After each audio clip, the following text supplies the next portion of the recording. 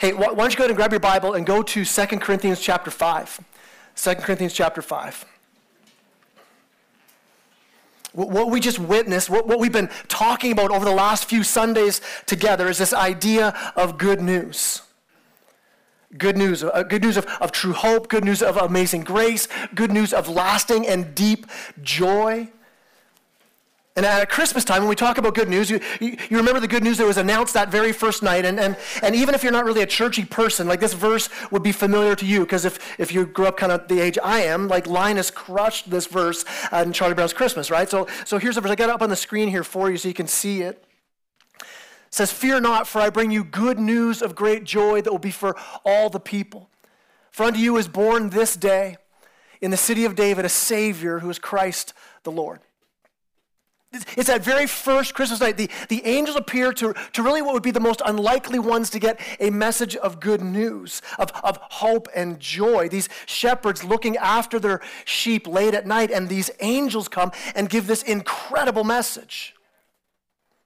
Now, when you think angel, the literal definition of the word angel is messenger. It's messenger. And they come with this message of new life. And so here's what I want us to see this morning quickly is this.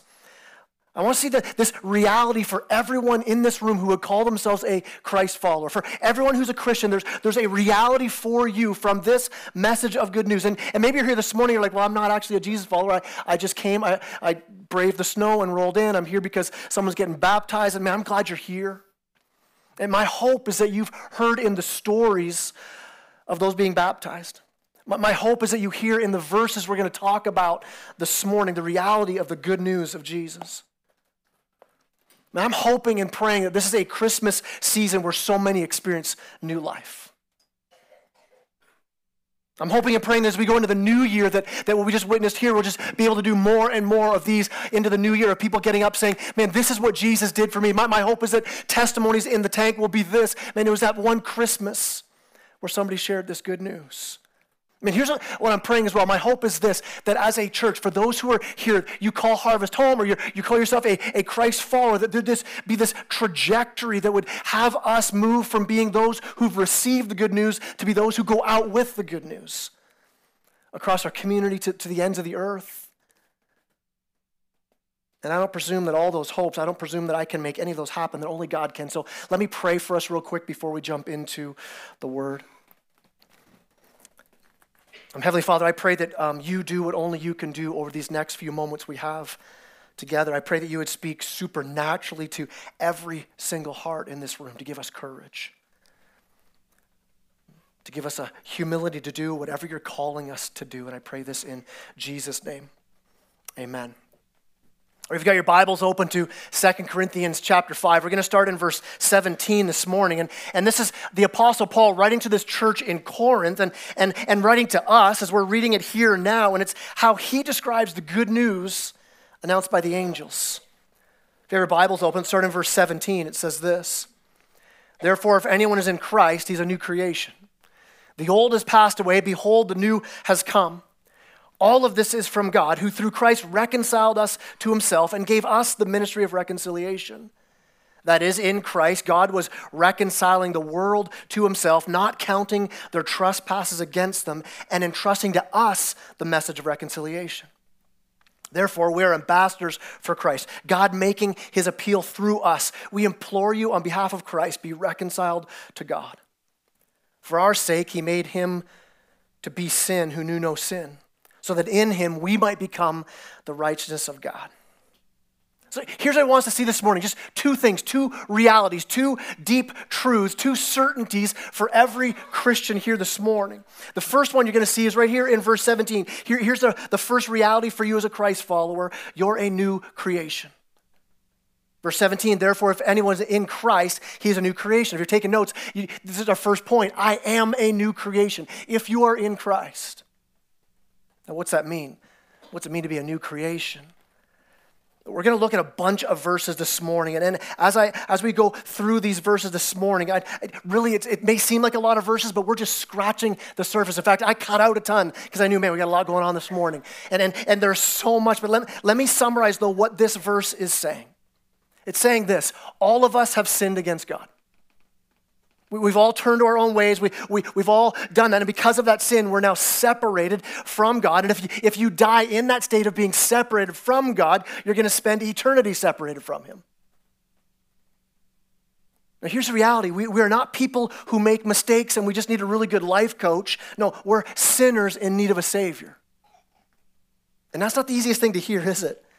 That we're sinners. I mean, it's offensive to call somebody a sinner. Do you know why I get offended when somebody calls me a sinner?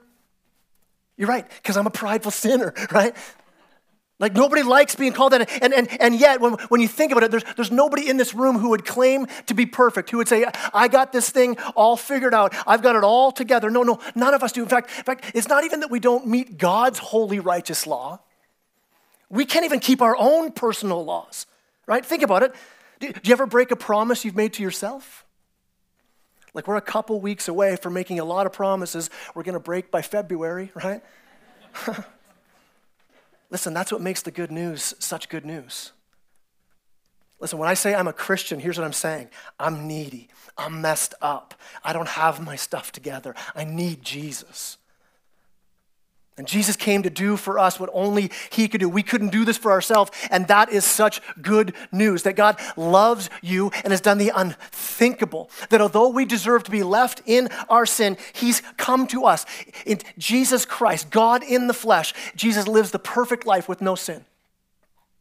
And even though he had no sin, he chose to die for us in our place on the cross to pay the price that we deserve to pay. Look at verse 18. It says, all of this from God who through Christ reconciled us to himself. It says it again in verse 19. In Christ, God was reconciling the world to himself, not counting their trespasses against them. God doesn't count your sin against you. And so while we would say this, that yes, we're sinners in need of a Savior, as a Christian on the other side of the cross now, it's no longer your identity. There's this radical change in you, brought through Jesus. Think about this, that God, the holy, righteous creator of the universe, would look on you as a Christ follower and not see sinner anymore, but instead see the righteousness of Christ. Verse 21 says it. For our sake, he, God, made him sin who knew no sin, that in him, in Jesus, we might become the righteousness of God. That's good news. You are a new creation.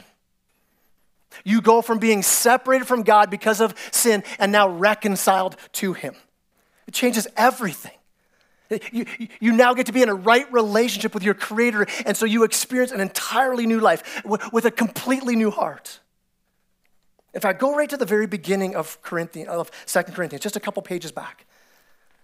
2 Corinthians chapter 1. Let me kind of burn through just making our way up to where we are in the text. And let me just show you, just going through just this book and just explain, hey, what does this idea of being a new creation look like? Look at verse 1. Paul, an apostle of Christ Jesus, by the will of God, and Timothy, our brother, that's who's writing the letter. He says, to the church of God that is at Corinth, with all the saints who are in the whole of Achaia.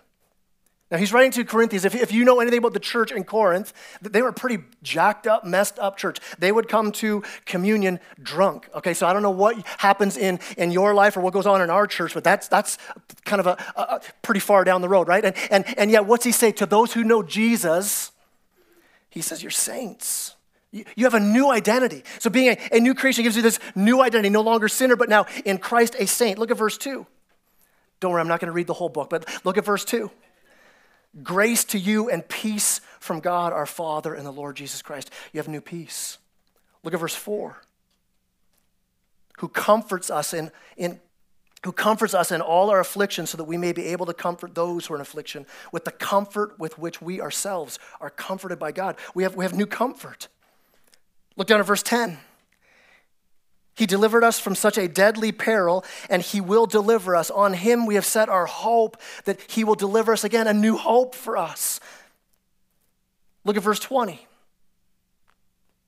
For all the promises of God find their yes in him, in Jesus. All the promises. We have these new promises, a promise, a guaranteed promise in Jesus. Look at chapter 2, verses 14 to 16. But thanks be to God, who in Christ always leads us in triumphal procession, though he spreads the fragrance of the knowledge of him everywhere. For we are the aroma of Christ to God among those who are being saved and among those who are perishing. To one a fragrance from death to death, the other a fragrance from life to life. We have a new aroma about us. Now, that's a little weird thing to say. You smell differently, all right? Get in the context of what's being said here. This is not actually talking about body odor, right? So junior high boys, keep wearing deodorant, please, all right? Here's what we're saying, though. The fragrance of Christ's character is on you. It's when people say, man, you remind me of Jesus. It's because you're a new creation. You begin to be able to live like Jesus, to smell like, to have the sound of Jesus. Look at chapter 3, verse 12. What does a new creation mean? Verse 12, since we have such a hope, we are very bold. There's a new boldness in Christ. Look at verse 17 of chapter 3. Now the Lord is the Spirit. Where the Spirit of the Lord is, there is freedom. There's a new freedom we now have. Chapter 4, verse 6. Let's keep going. For God, who said, let light shine out of darkness, has shone in our hearts to give the light of the knowledge of the glory of God in the face of Jesus. You have new sight as a new believer, as a new creation, where you actually see Jesus. It's great when you hear those testimonies where somebody says, man, I kind of thought I knew. I had a bit of a knowledge of some things. And then just there was this moment, this time where God got a hold of my heart. And I'm like, I see clearly now. I see who Christ is. I see who I am. There's a new sight. Look at verses 8 to 10 of chapter 4. It says, we're afflicted in every way, but not crushed. Perplexed, but not driven to despair. Persecuted, but not forsaken. Struck down, but not destroyed. Always carrying in the body of death, in the body, the death of Jesus, so the life of Jesus may also be manifest in our bodies. We have a new confidence in Christ. It doesn't mean that life isn't hard, that life isn't difficult, especially as you stand up to declare the good news and to live a life like Jesus. Persecution and trials will come. But you have this new confidence where you say, man, even in trials, I know God's not left me. God's not forsaken me. Look at chapter 4, verse 17 to 18. It says, for this slight momentary affliction is preparing for us an eternal weight of glory beyond all comparison, as we look not to the things that are seen, but to the things that are unseen. For the things that are seen are transient, but the things that are unseen are eternal. We see we have a new future. Look at the future described again in verse 1 of chapter 5. For we know that if the tent, which is our earthly home, is destroyed, we have a building from God, a house not made with hands, eternal in the heavens. We have a new home for us in heaven as new creations. Look at verse 5. It goes on. He who has prepared for us this very thing is God, who has given us his Spirit as a guarantee. We have a guaranteed hope for eternity. Look at verse 6. So we are always of good courage. We know that while we're not home in the body, while we're at home in the body, we're away from the Lord, for we walk by faith, not by sight. Yes, we're of good courage, and we would rather be away from the body at home with the Lord. So as new creation, we have a new courage. We know this is not my home. I don't need to freak out about my time here on earth because I have a home waiting for me. Look at verse 9. So whether we're at home or away, in heaven or here, we make it our aim to please him. We have a new aim. My life is no longer my own. I'm a new creation. God, I want to live for you alone. What are you calling me to? Verse 14 and 15 of chapter 5. For the love of Christ controls us, because we've concluded this, that one has died for all, therefore all have died. And he died for all that those who might live no longer live for them, those who might no longer live for themselves, but for him who for their sake died and was raised. We have a new motivation.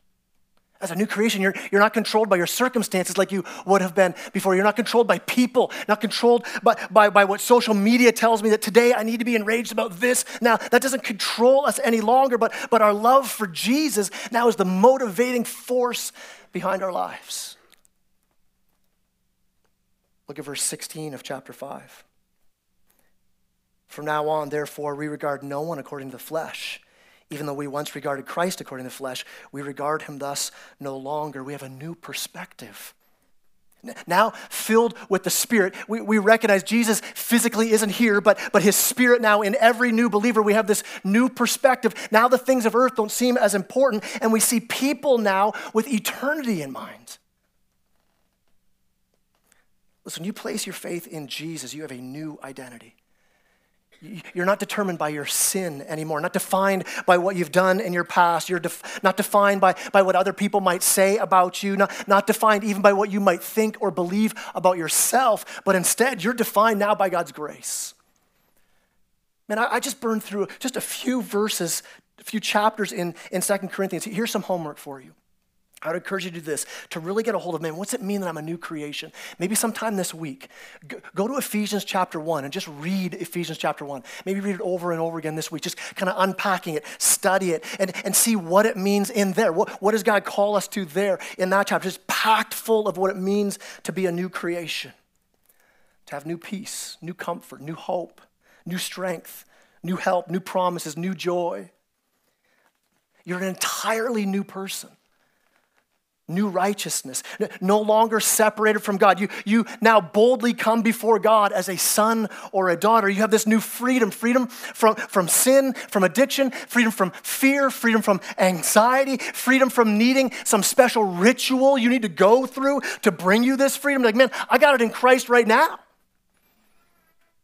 I mean, the people Paul's writing to in this letter here are people who when you read through 1 Corinthians, the first letter he wrote to them, remember I said they're coming to church, they're getting drunk during communion. Not only that, they would leave the church service and go to the pagan temples for demonic worship.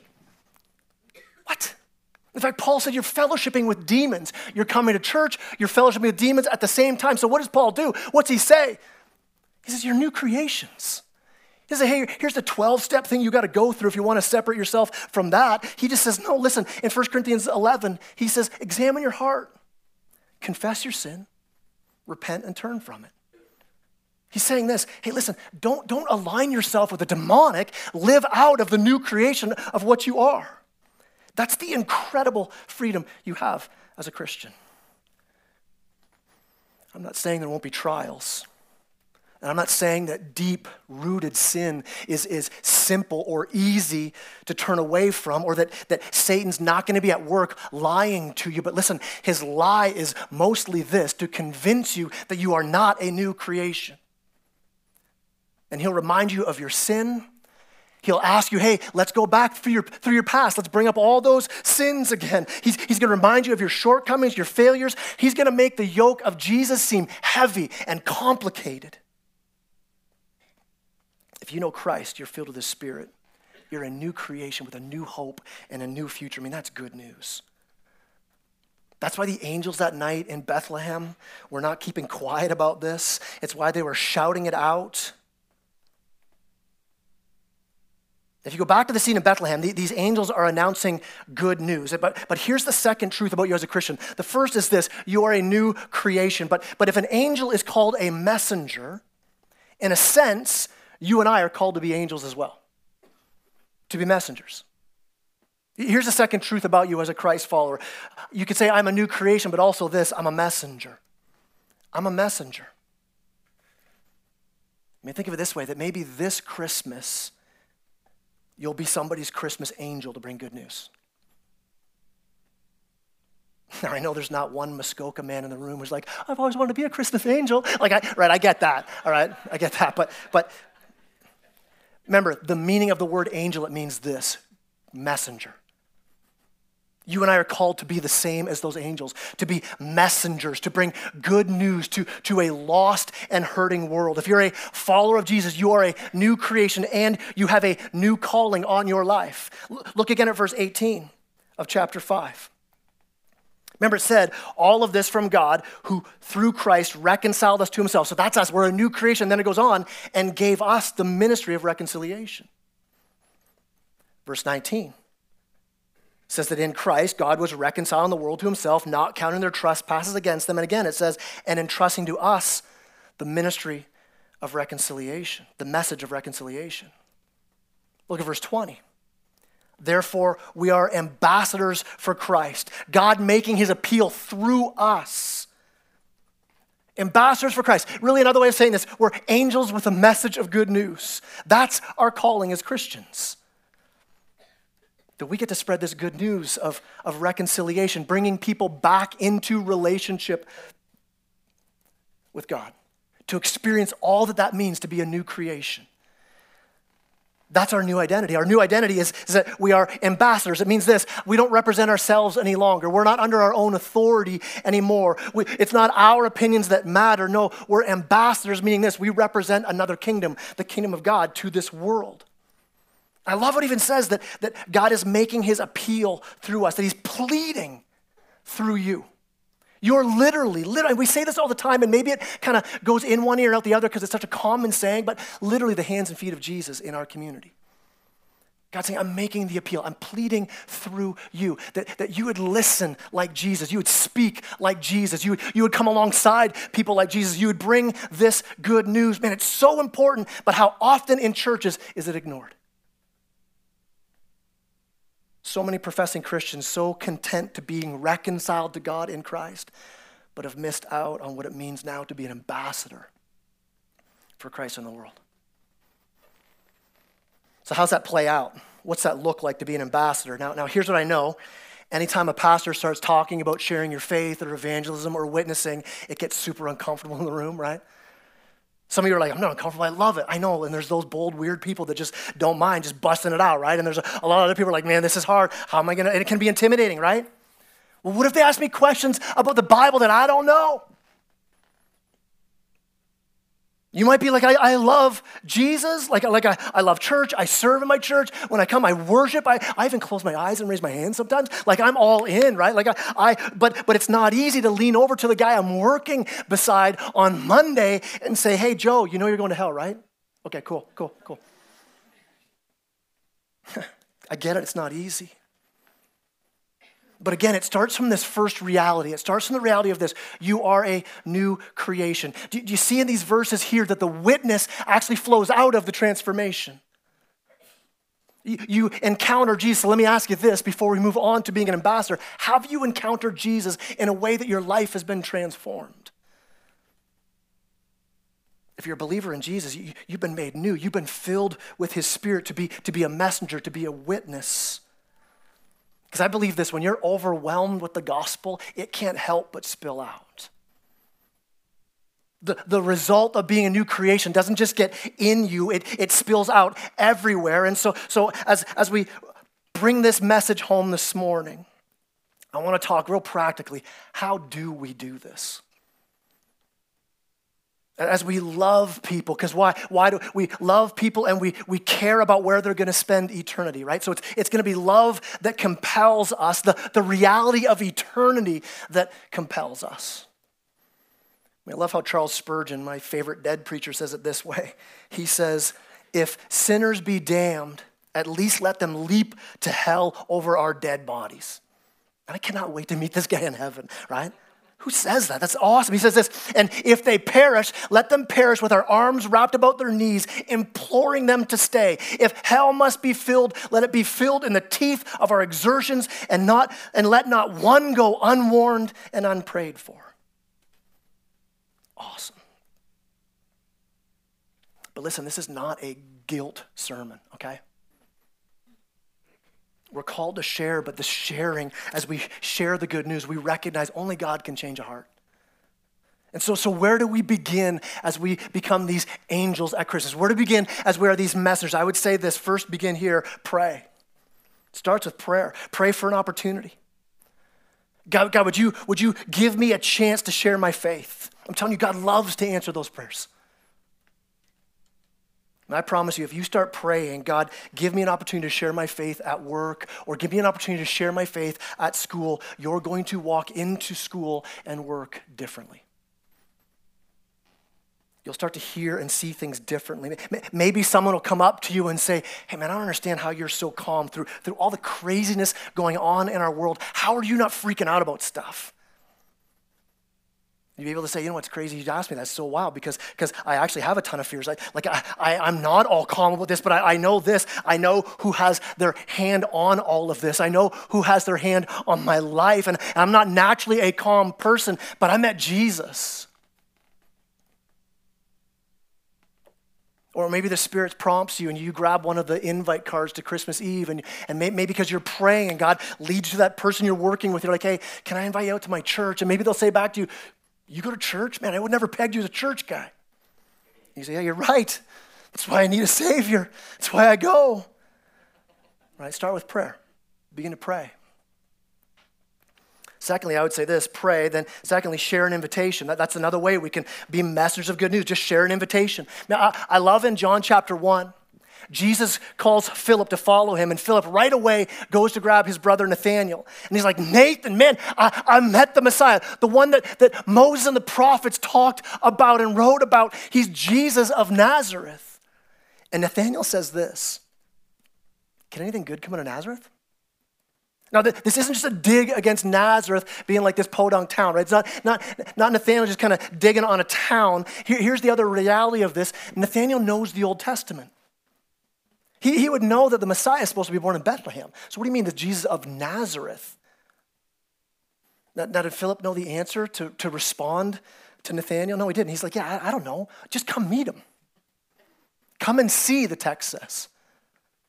So Nathanael goes to meet Jesus, and Jesus blows his mind because Jesus says, hey, yeah, I saw you under the tree when the other day. And you're like, yeah, Jesus isn't like kind of scoping through his Instagram, right? Like Jesus sees Nathanael because he's Jesus, God the Son. Nathanael's like, what? You saw this happen? And he meets Jesus, and he doesn't get all of his questions answered, but Jesus doesn't explain to him, here's my lineage, yeah, I know Bethlehem because that's actually where I was born, and here's where I'm from the line of David. No, he doesn't do all of that, but Nathanael meets Jesus and his whole life is changed. It's a supernatural thing. Let's not forget that.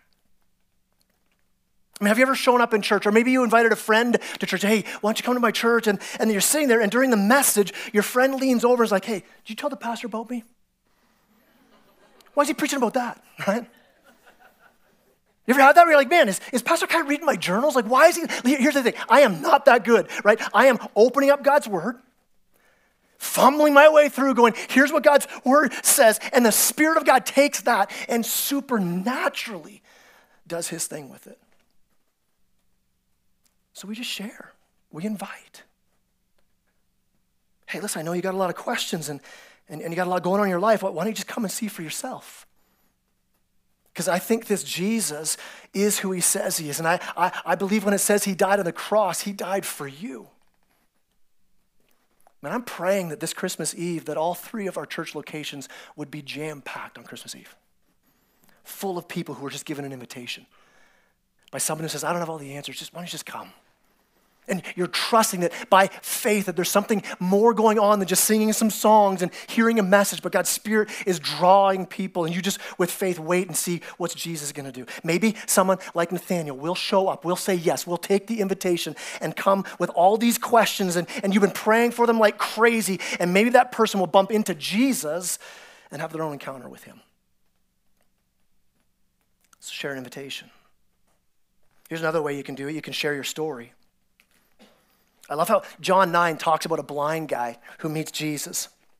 Jesus heals this guy who's blind, and then for the rest of chapter 9, everyone's bugging him saying, hey, how did this happen? And he just will not shut up about his story. He's just all the way through, he shares his story with everybody. His neighbors, the religious leaders are questioning him, and like, hey, aren't you the blind guy you used to beg outside the temple? He goes, yeah, that was me. I'm the man. That's who I was. Man, I was blind. I met Jesus. Now I see. And they start asking a ton of questions. Yeah, but how did it happen? I don't know. I was blind, I met Jesus, and now I see. That's his whole story. He doesn't know if he's a premillennialist or a Calvinist. He doesn't know all the doctrines, right? He's got a story. And so, I mean, honestly, read through chapter 9. It's hilarious because the religious leaders are pressing in on him. Yeah, but how? But why? And are you sure? And do you think Jesus is actually demonic? He's like, I don't know. I was blind. I met Jesus. Ta-da! Right? That's his story. In fact, he even says, in chapter 9, he goes, do you want to follow him too? Like, he's like, let me tell you my story, because maybe you need to see Jesus. Wherever he goes, he can't stop talking about Jesus. Listen, when the gospel gets in you, when it makes you a new creation, it can't just stay in you. I mean, Jesus says it this way, that out of the overflow of the heart, the mouth speaks. If Jesus is in your heart, he's going to spill out. Share your story. Yeah, but what about this doctrine? I don't know. I'm just telling you, man, I met Jesus. I was blind. Now I see. Here's another way we can be messengers. You can share your life, where you can see needs of people around you and you step in. You can listen well to people. You can pray for people. When we're messengers, listen, when you share your faith, listen, these are people, not projects. And so out of love, we look to share our life with people, to share another cup of coffee, to share burdens, to share pain, to share tears, and to pray like crazy. God, would you open their hearts? Would you give me an opportunity as I love this family, this person, as I just show them Jesus? Would you give me an opportunity to share my story or to share the gospel? As the worship team comes up, that's the fifth way we are messengers. We pray, we share an invitation, we share a story, we share our life. Listen, we share the gospel. We share the good news that we are all separated from God because of our sin, but God, being rich in mercy, didn't leave us that way. Look at verse 21 of chapter 5. This is the gospel summed up in this verse. For our sake, he made him to be sin who knew no sin, so that in him we might become the righteousness of God. That's the gospel. Jesus came to live the perfect life that we couldn't live. Then he died in our place, paying the penalty for our sin that we should have paid. He rose again on the third day to conquer sin and death. And so now, by faith, when you place your whole hope, your whole life on Jesus' life, death, and resurrection, you are forgiven and made completely new. That's the good news. But for something to be news, it has to be told. Unreported news is not news. I pray this. I pray that across this room we'd have an opportunity to share the gospel. You know, the whole reason we have 1st and 2nd Corinthians is because a guy named Paul, who was sitting in his church in Antioch, the Spirit called him and Barnabas to go, to take the gospel where it hadn't yet gone. They go out with the good news. So my question I want to leave with you as we end off in worship, and then a quick announcement about where we're going as a church. But I want to ask you this, 2 questions. First is this: are you a new creation? Have you made a decision to follow Jesus? If you haven't, you can today. And all the truths I just read to you from Scripture can be truths about you. New hope, new life, new joy, new peace, new heart, new ambitions. Are you a new creation? And if you're here this morning, like, man, I am. I've given my life to Jesus. My question to you is, are you a messenger of this good news? Someone said to me just a little while ago, we're all messengers. Some of us are just really crappy ones, right? Your life is always saying a message. Listen, we're called to be ambassadors of the kingdom. It's hard. It's scary. And yet God promises, I'll be with you. I'll be with you to the end of the age. God promises, I'm the one changing hearts. You just go be an ambassador. Are you a new creation? Are you a messenger of this good news? Stand with me as I pray. Lord God, I thank you so much for the truth of your word.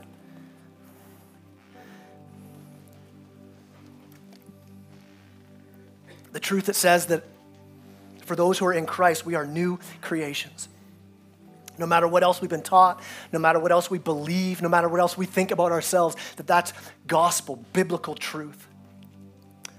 From sinners to saints, from blind to seeing, from lost to found, from stranger to sons and daughters. Well, God, I thank you for the truth of that. I pray that that never gets old for us, that amazing grace would stay amazing every single day. God, as we open up your word, we'd see again the truths of what you did for us, your love displayed for us, your steadfast love. And God, that would spur us, that would spill out of us, that we go out of here, we go into our community, even in our weakness and our struggling, that we go out with the good news of the gospel. That we realize we don't need to be perfect. You are perfect. And in our weakness, you're made strong. We're jars of clay with a treasure in us, a treasure that we're pointing others to say, listen, I don't have it all figured out, but I know who does. So God, I pray this. I pray that this Christmas, God, it would be a unique Christmas like no other. Lord, I pray, Lord, by your Spirit, I pray by faith, God, that this would be a Christmas of new life.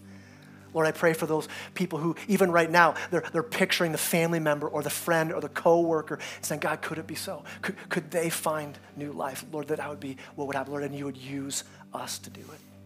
That we'd speak a word. We'd come alongside. We'd share our story. And God, this Christmas, we'd say, man, did God ever move? God, thank you that we're new creations. Thank you that you entrust us to be your messengers. And I pray this in Jesus' name. Amen.